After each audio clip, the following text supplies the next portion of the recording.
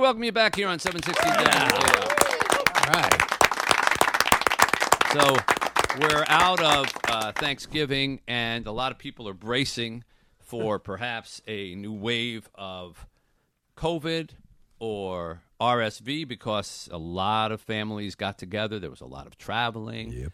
And we haven't heard the word super spreader in a while because it's fallen out of our lexicon. But certainly if stuff's going around, Thanksgiving gatherings and the like that we had in traveling are potential super spreaders. Arnold Monto is with us, a professor of epidemiology and global health at the School of Public Health at the University of Michigan. I was there this morning having a colonoscopy, which is of no concern to global health. Trust me. In some ways it is, man. Yeah. Your globe. Very small part of the globe. It's a very small part of or my globe. Your globe, yes. Yeah. Anyway. Dr. Monto, not to digress. Yes, though he does. So, another part of the university. Yes, a different part. Yes, totally. Yeah. And never the two shall meet. Southern Hemisphere. Yes. Right. So, how much do people have to worry about holiday events potentially triggering new waves of either RSV, particularly for kids, or COVID? Well, you've got to be careful, a little more careful than before the COVID pandemic, but it shouldn't really stop people. As long as you exercise reasonable precautions, people who are sick should not be in contact with people who are well. And you're going to have dinner together. You might have a separate table for the sick people away from the well people. Yeah. We've gone through a little bit of that this past Thanksgiving because one of our family had COVID, maybe fortunately about a week before, so she tested negative, and everything's been fine. Is there more of a chance of spreading RSV than COVID, and what are the precautions, if any, that are different to protect yourself or your loved ones from RSV versus COVID? Well, I'll tell you a little story. We have a household study going in Ann Arbor, and we've been doing it for 10 years. And during the start of the pandemic, not only did COVID go away because of lockdowns and people being careful, but RSV and influenza went away. Everything is now coming back because we're not locked down anymore and we're behaving normally. So we're having an RSV outbreak, which is more extensive than usual because we haven't had it for a while. That's why we expect flu to take off here. It's taken off in other places in the country, but we seem to be a little delayed, but it's coming up. So we're going to have flu as well. It may be worse than an ordinary flu season, and that's why we hope everybody's got vaccinated. There's still time with flu because it really hasn't taken off here yet. And that's why we recommend boosters for COVID. RSV vaccines are in late stages of development, but not there yet. All right, on the subject of vaccines, flu vaccine. Tell me true or false. I have heard that the current flu vaccine is in an effective rate of 15 or 20% of preventing the flu. Is that accurate? I don't think that's true this year. It might have been true last year, and it was updated.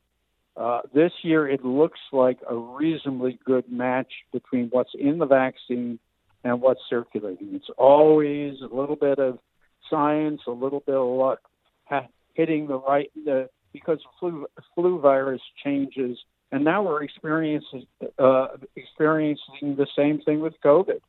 And what we are trying to do in general is to get as broad immunity as possible from the vaccines, and that's why the COVID vaccine was updated. Well, with the flu vaccine is designed, please correct me if I'm saying anything wrong. I'm not a health official.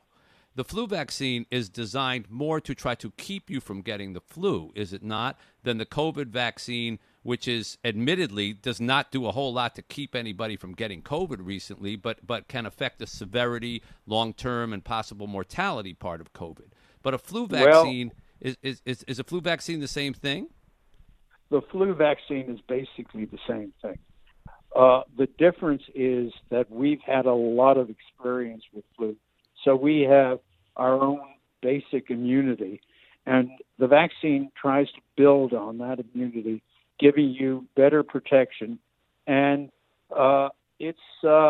we typically measure it in terms of how it keeps us from getting sick enough to go to the doctor, and also sick enough to wind up in the hospital. And it does a little better in preventing hospitalization, but it's hard to show the differences with as much as we've seen with COVID, where the differences seem to be more extreme. Is there a new COVID vaccine on the horizon, and is there a new COVID variant on the horizon? There's always a new COVID variant on the horizon. Yeah. Wow. But it's a question of how different it is. That's why I don't look at the horizon, by the way. Right. I don't even go outside Stay anymore. away from I don't the even look at horizon. If No I more go outside, I look at the ground. No more sunsets. Don't look up. Omicron was a big jump. It was unexpected. And the changes we're seeing now are less of a change than we've had with the jump to Omicron. And that's why there's Omicron in the current booster.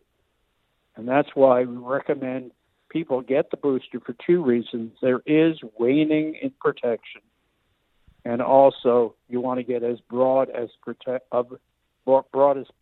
as possible. Because if you only got the two basic shots, you're not well protected against Omicron. And that's why the boosters are really important. Is the hospitalization for RSV, has that changed at all in recent days? I know we saw some reports in the newspapers about how some hospitals were maxed out. And RSV basically hits people severely at extremes of age, mainly very young children under 6 months of age, and also to a lesser extent older people.